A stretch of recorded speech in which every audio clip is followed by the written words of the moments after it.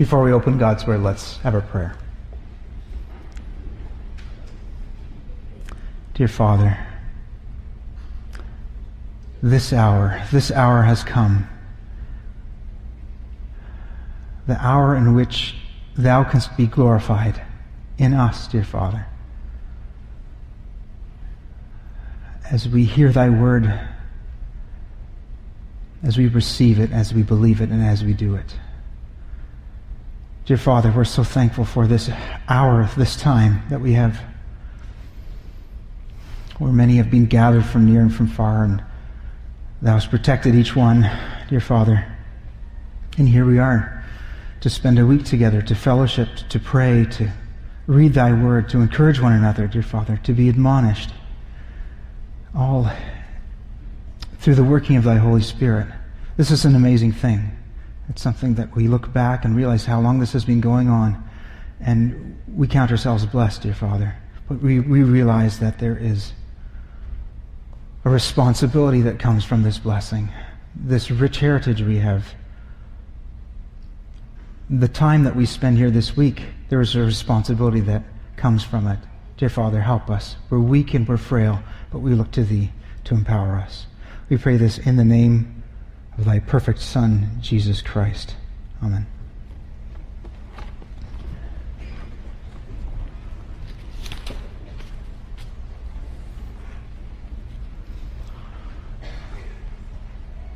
For this evening's meditation, I'd like to first read one verse from John, the Gospel of John, chapter 17, and then several verses from John 20.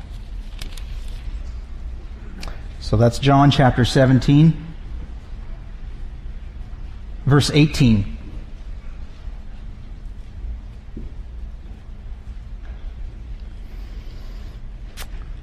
This is Christ's high priestly prayer. This is his final prayer with his disciples. Words almost fail me to describe all that is contained in this prayer, the riches in it. But I just want to highlight this particular verse. And it's verse 18. As Thou hast sent me into the world, even so have I also sent them into the world. And then over to John 20.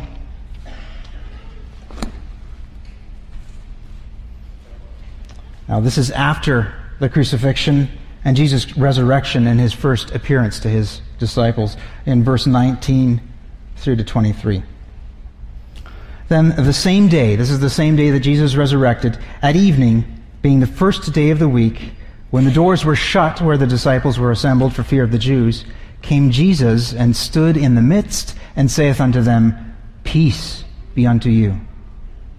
And when he had so said, he showed unto them his hands and his side. Then were the disciples glad when they saw the Lord. Then said Jesus to them again, Peace be unto you. As my Father hath sent me, even so send I you. And when he had said this, he breathed on them, and saith unto them, Receive ye the Holy Ghost. Whosoever sins ye remit, they are remitted unto them, and whosoever sins ye retain, they are retained. So the two passages that we've read are from two singular moments in Jesus Christ's life. And every moment was unique and special. All that we have recorded here, and I'm sure all the things that were not recorded too. Jesus is unique in so many ways, as we well know.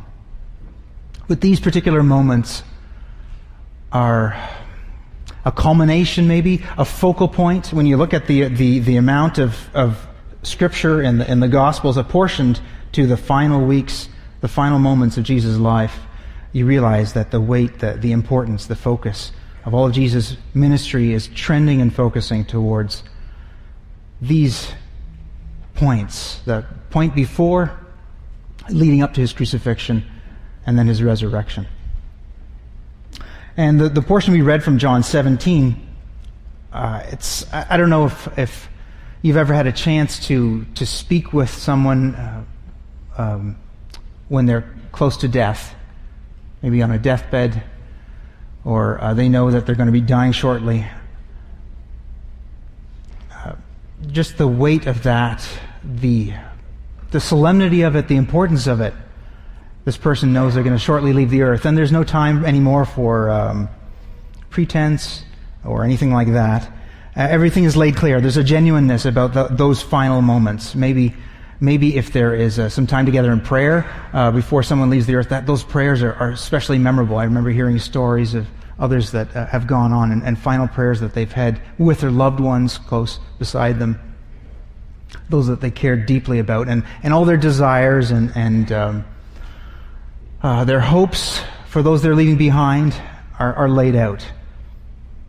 That's what we have in chapter 17. We have a final prayer of Jesus communing with his Father in heaven and laying out his desires, his deepest desires, his heart's desires for his disciples. And extension explicitly prayed for in this prayer is us, those of us that are sitting in this room that believe on Jesus. So something very special about that passage. And this other passage that we read from in John 20 is the final, or is the first words, actually, that Jesus spoke to his disciples as a whole, as a group, after he was resurrected. And he doesn't say a whole lot, but the things that he says have great import. First he says unto them, "Peace be unto you." And he knows exactly the heart and the mind of his disciples. He knows where they are at this moment. They've literally, the doors are locked. They're in a room. They're afraid. They're fearing what the authorities are going to do.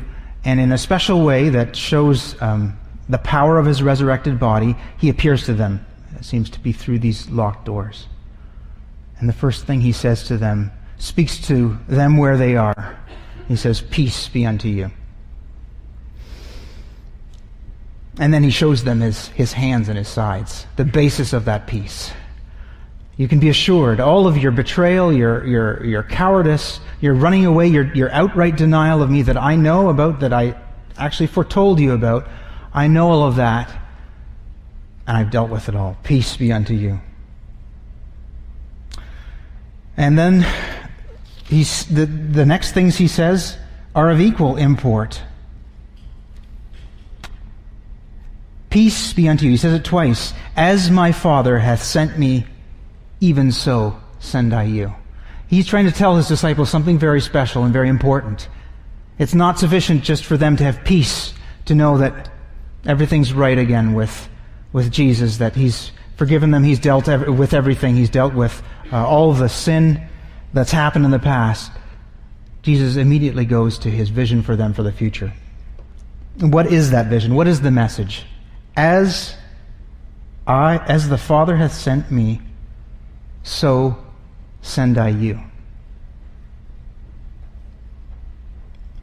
This doesn't simply mean the fact, on a basic level, we all understand Jesus was sent from God, and we are being sent now in the same way.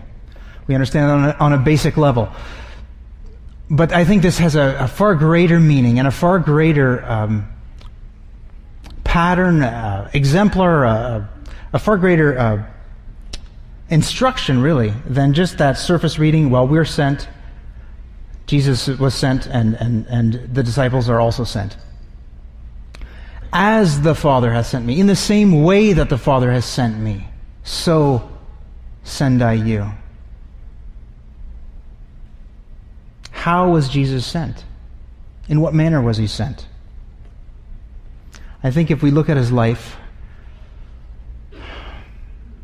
we could gather so much. And that's actually what we're called to do. We're called to look at Jesus, and in beholding him and looking at him and believing on him, we're changed. We're changed from glory to glory as we behold him. And I think as we understand the way that he was sent and the manner in which he was sent, then that can reflect back on our lives. So we can start to see things a little bit clearer about how each one of us is called to go. Each one of us is called to be sent in the same way. The first thing that I notice about the way in which Jesus was sent is that he is willing. He was willing to go. Hebrews 10. The passage where the writer of Hebrews quotes an Old Testament Psalm, I believe, and he talks about sacrifices and offering and burnt offering that wouldest not, neither hadst thou pleasure therein. The idea that none of these things could deal with sin. None of these things could solve the final problem of man and the current situation that everyone without Christ finds themselves in. Sacrifice and burnt offerings and offerings for sin thou wouldest not, neither hadst thou pleasure therein, but a body hast thou prepared me. In burnt offerings and sacrifices for sin thou hast had no pleasure. Then said I, Lo, I come to do thy will, O God. Christ was willing. He said, Here I am. I'm willing. That's the first thing for each one of us. If we're going to be sent, if we're going to go, we have to be willing. There has to be an active decision to go on a daily basis. Not as a one-time thing, not as though obviously big decisions are made that change the course of our lives different ways. But on a daily basis, we have to actively and willingly choose. I will go. I will go in the name of the Savior. I will go in the same way that He went. I will go. I will be sent in the same way that He was sent. Romans 10. How will they hear unless someone goes? Who is willing? Are you willing? The second thing I see about Jesus and how He was sent is that He willingly gave everything up. Philippians 2, that passage which beautifully describes Christ as thinking it not robbery to be equal with God. That He was equal with God from all eternity past. He had such a close reunion, all the riches, all the delight that is in that Godhead. And yet He actually laid that aside, took on Him the form of a servant, came and humbled Himself, became a man, and was obedient even unto death on the cross. So He gave everything up. In Philippians 2. That's Christ, and you may think that's a tall order. And you may think, well, I'm so thankful He did that I don't have to do that. That I don't have to suffer to the extent that He suffered. The truth of the gospel, and the truth of the gospel that we dare not hide or gloss over or diminish in any way, is that He is calling His followers to the same path. He's calling us to the same thing. We can't sugarcoat that. Christ did not sugarcoat that. Luke 14.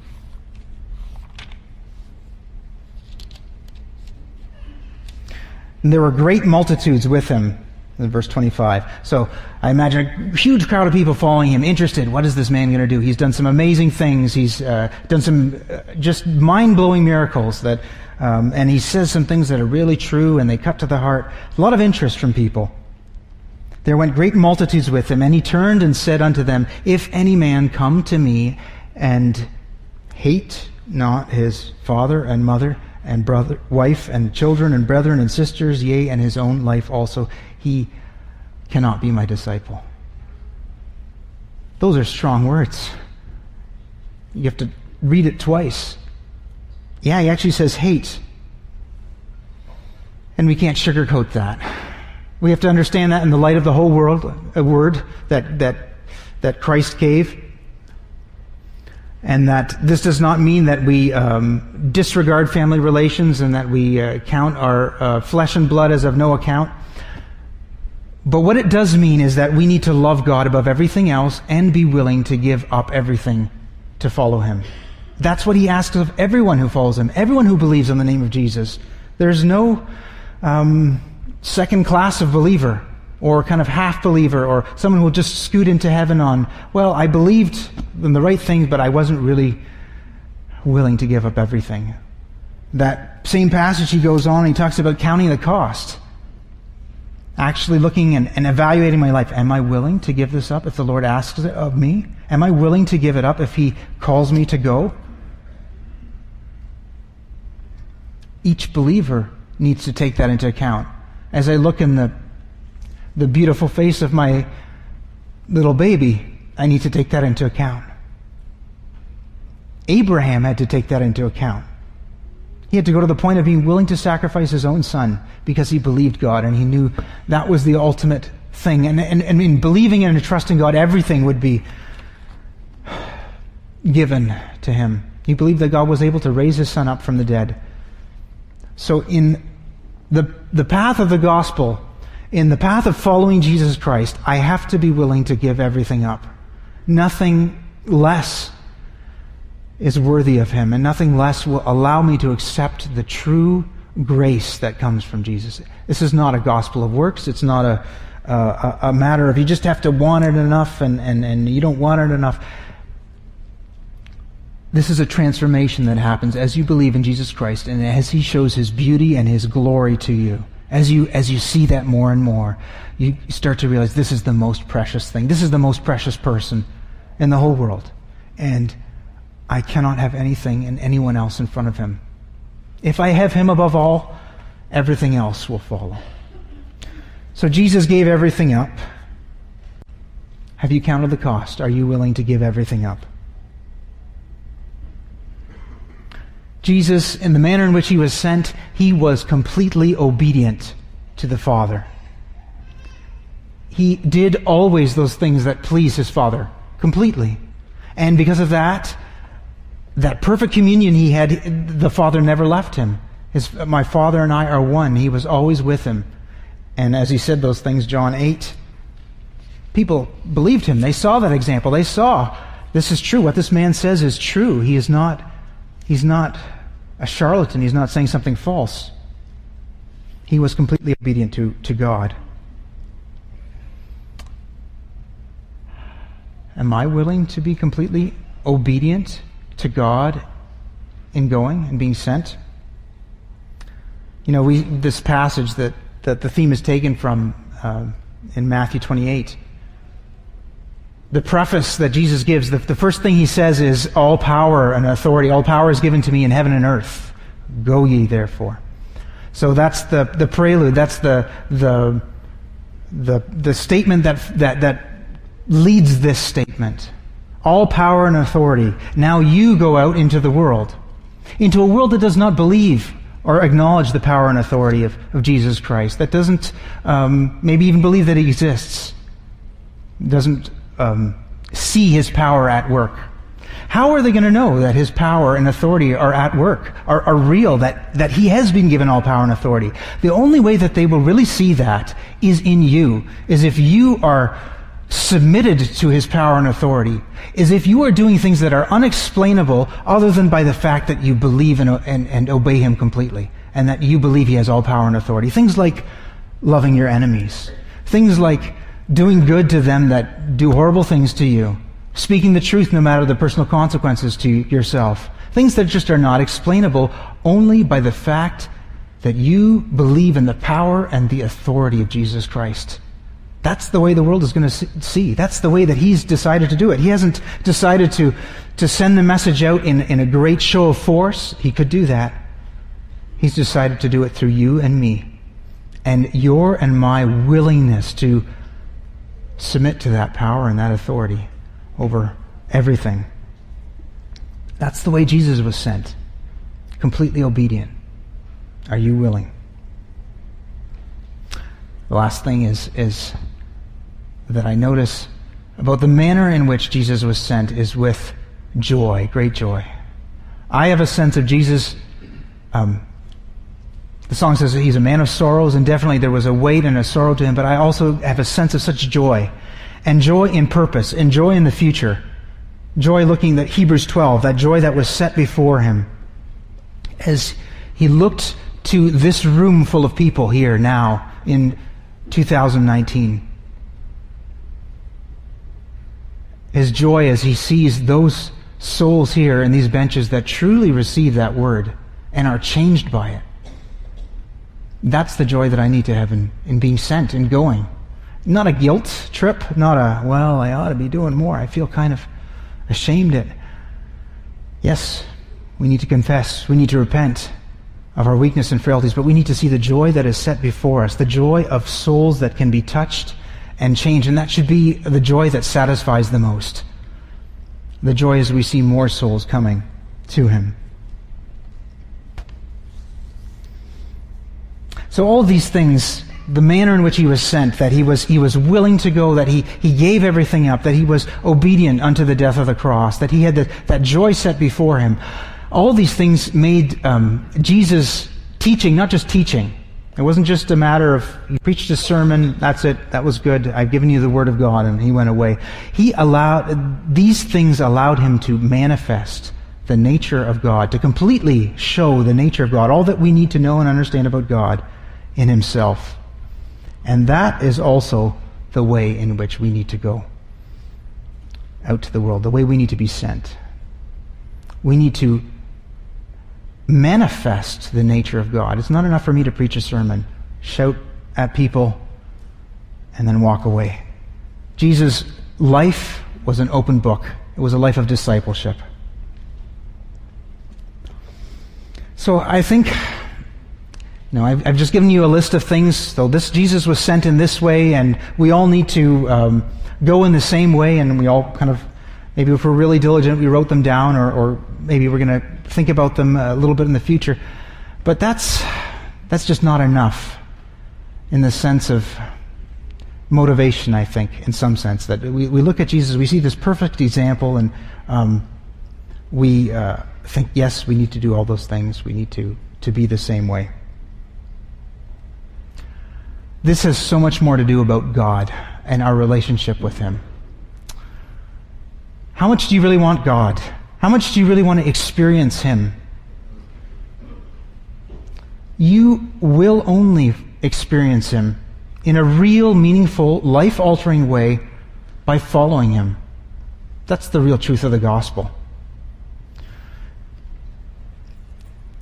I love these moments at camp. I've had so many special times in this room where my heart has been touched, and things have been revealed to me through the Holy Spirit about my life and about what God needs to change and how much he loves me, and special moments. But if that was the totality of the gospel, it would just be some sort of really fleeting emotional experience. It is so much more than that.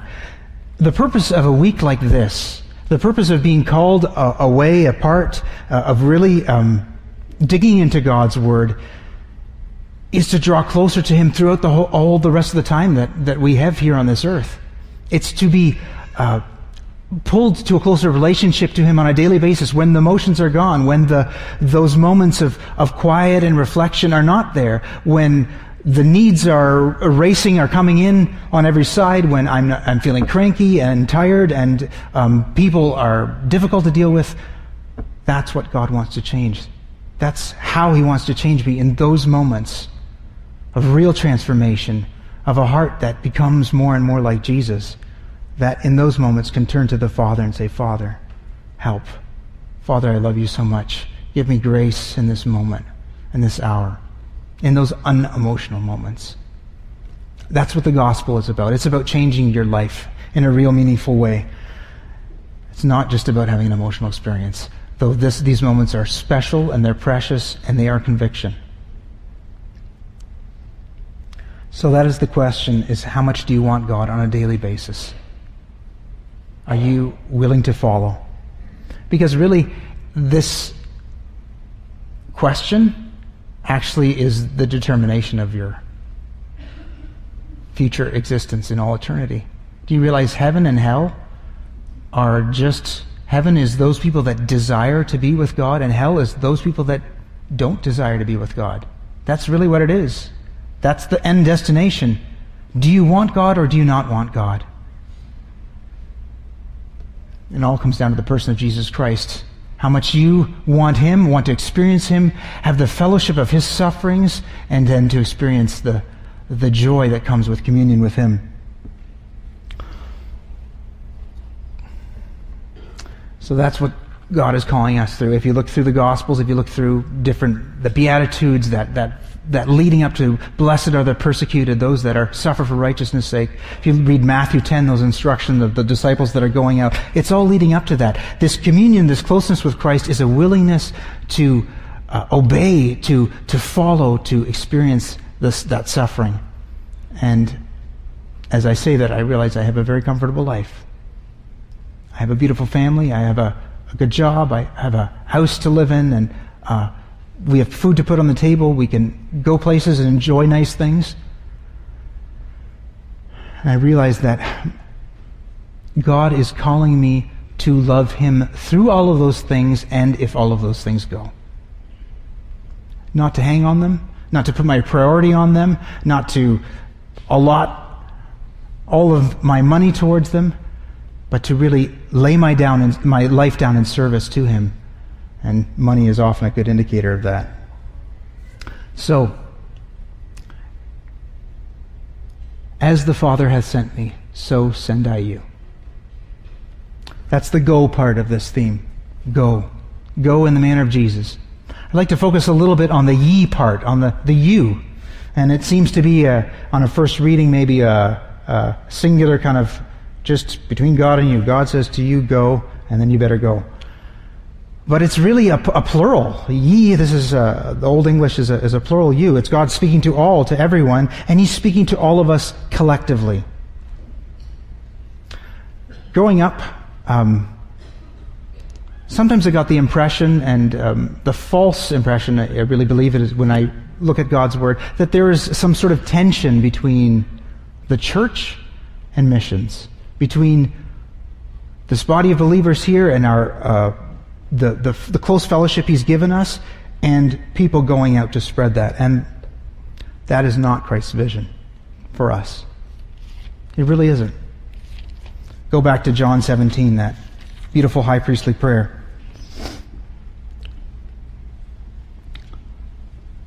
Verse 20. Neither pray I for these alone, but for them also, which shall believe on me through their word. Okay, that's us. Clear, black and white. That they all may be one. As thou, Father, art in me, and I in thee, that they also may be one in us, that the world may believe that thou hast sent me. That makes things clear. The church and missions are one. They ought to be one. It is the mission of the church, through the love and the unity that we have in Christ, to display His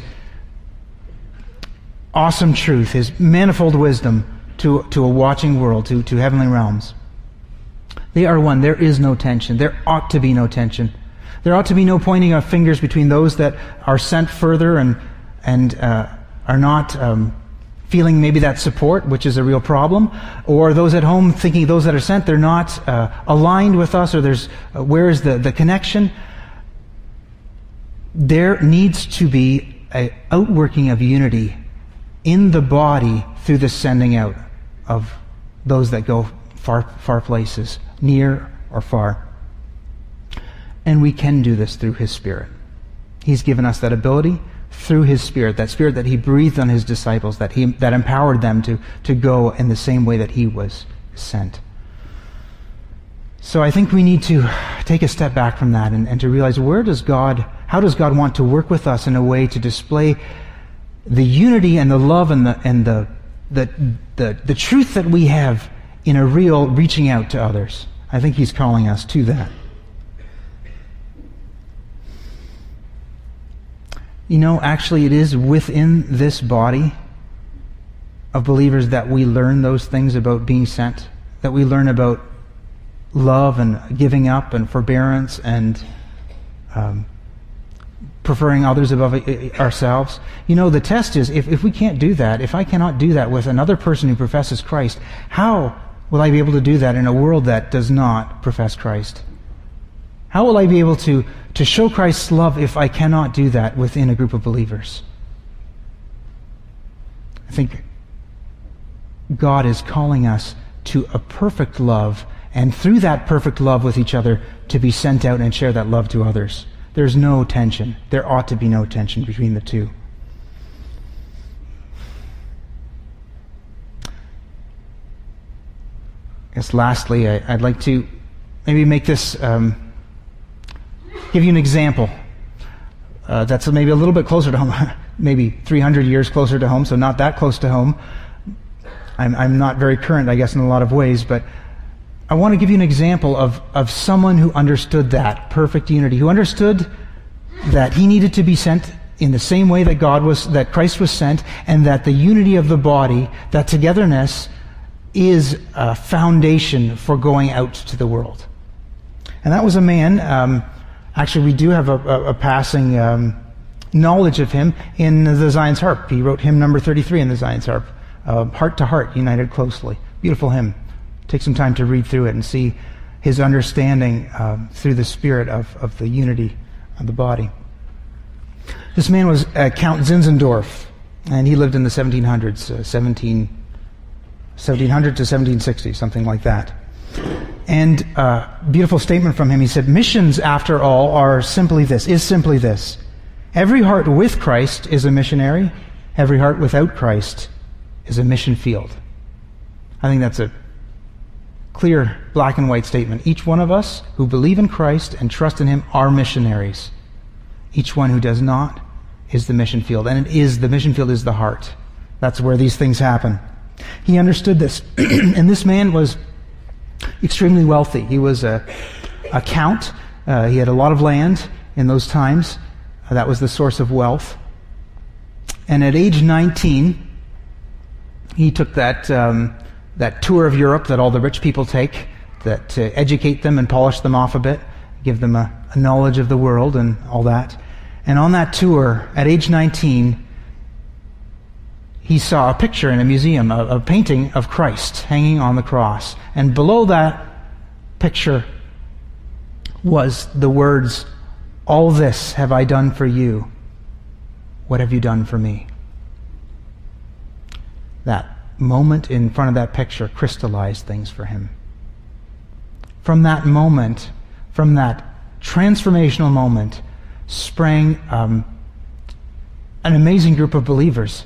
If you read it, take the time to read something about the Moravians. Actually, it's a group of believers from starting in, actually had earlier roots, the 1400s, but his particular story was that he had some land, a large amount of land, and he wanted to actually set up a colony of people that were willing to come. So people that were persecuted, religious minorities, they came. There was at one point, about 300 of them, kind of the starting of this, on that land.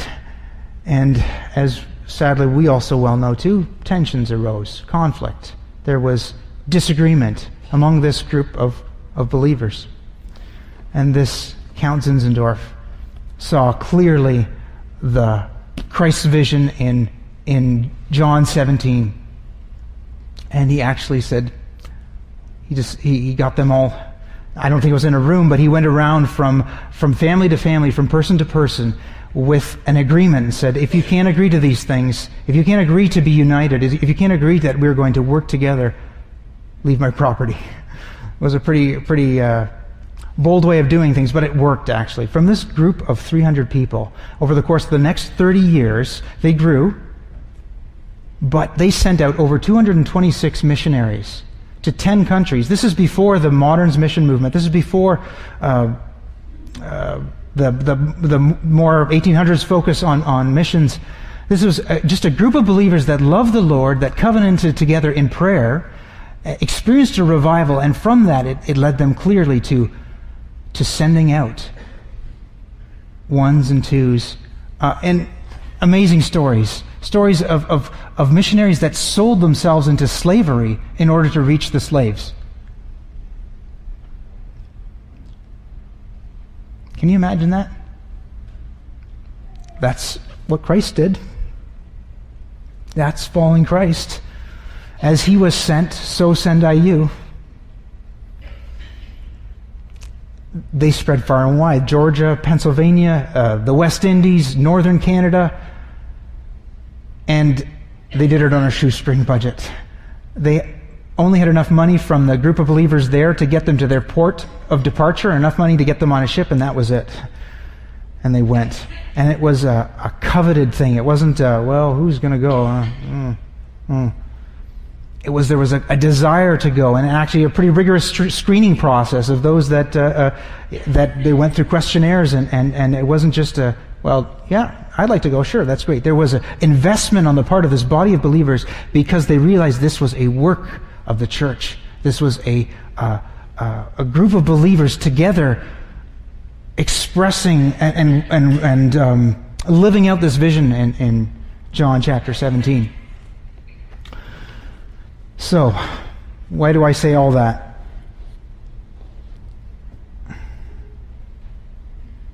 I say it as a matter of encouragement.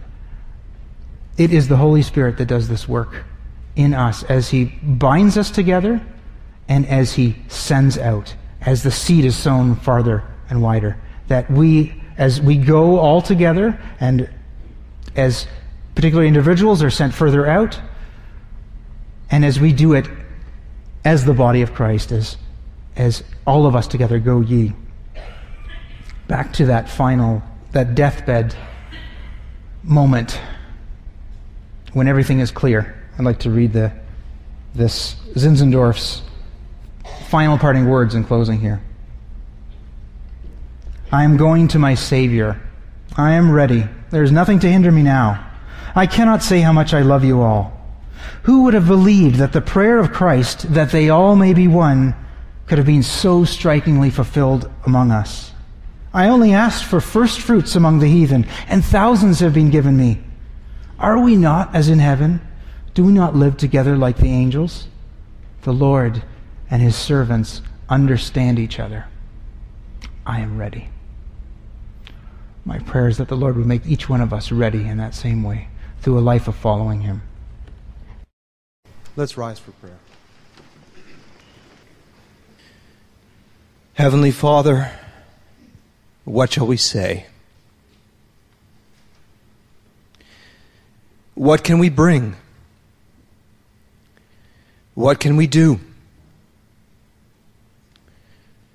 The Apostle Paul said, even if we have done all,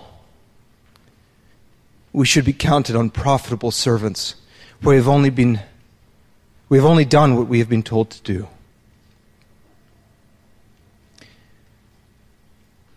We've heard tonight, Heavenly Father, of the great sacrifice that Thou hast made.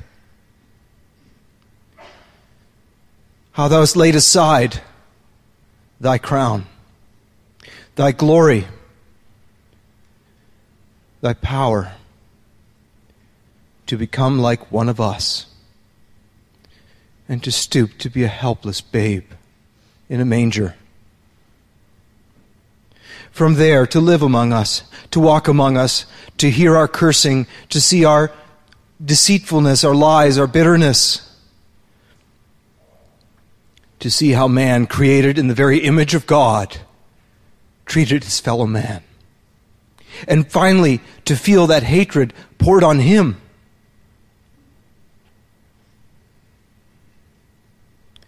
Surely, if anyone ever had the right to say, what did I do to deserve this? It was Thee, Lord Jesus.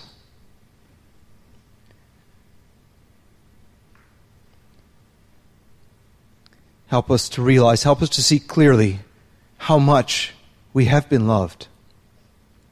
And to realize that the command to go is not an obligation, but a privilege, a blessing. But Heavenly Father, how comforting it is to know that we have not just been told to go, but that Thou hast sent Thy Spirit. That the Holy Spirit of the living God, the mighty warrior, the one whose sword is exceedingly sharp and cuts to the very heart. He goes with us. He goes in us, that we could fulfill this great commission. Help us to rediscover what the Moravians had. Help us to say with them, it was their symbol, their logo of an ox. In the statement, on one side, a plow, and on the other, an altar. And the slogan below it that simply said, prepared for both. Help us to go as Thou hast come to us. And forgive us where we have counted it a weight, a weariness, something to be embarrassed of, something to be ashamed of and not have realized, and we have not realized what a privilege it is to be called by the living God to live for him. Be with us now this week, Heavenly Father. Forgive our frailty. Thou knowest our frame, that we are dust. But fill us, Heavenly Father, fill us with thy Spirit. Breathe on us fresh, anew. But we know, in order to be filled by thee, we must first make ourselves empty. So help us to realize that we must empty self to be filled also by thee. That thy Spirit once again be mighty among us to the saving of souls. We pray this in Jesus' name. Amen.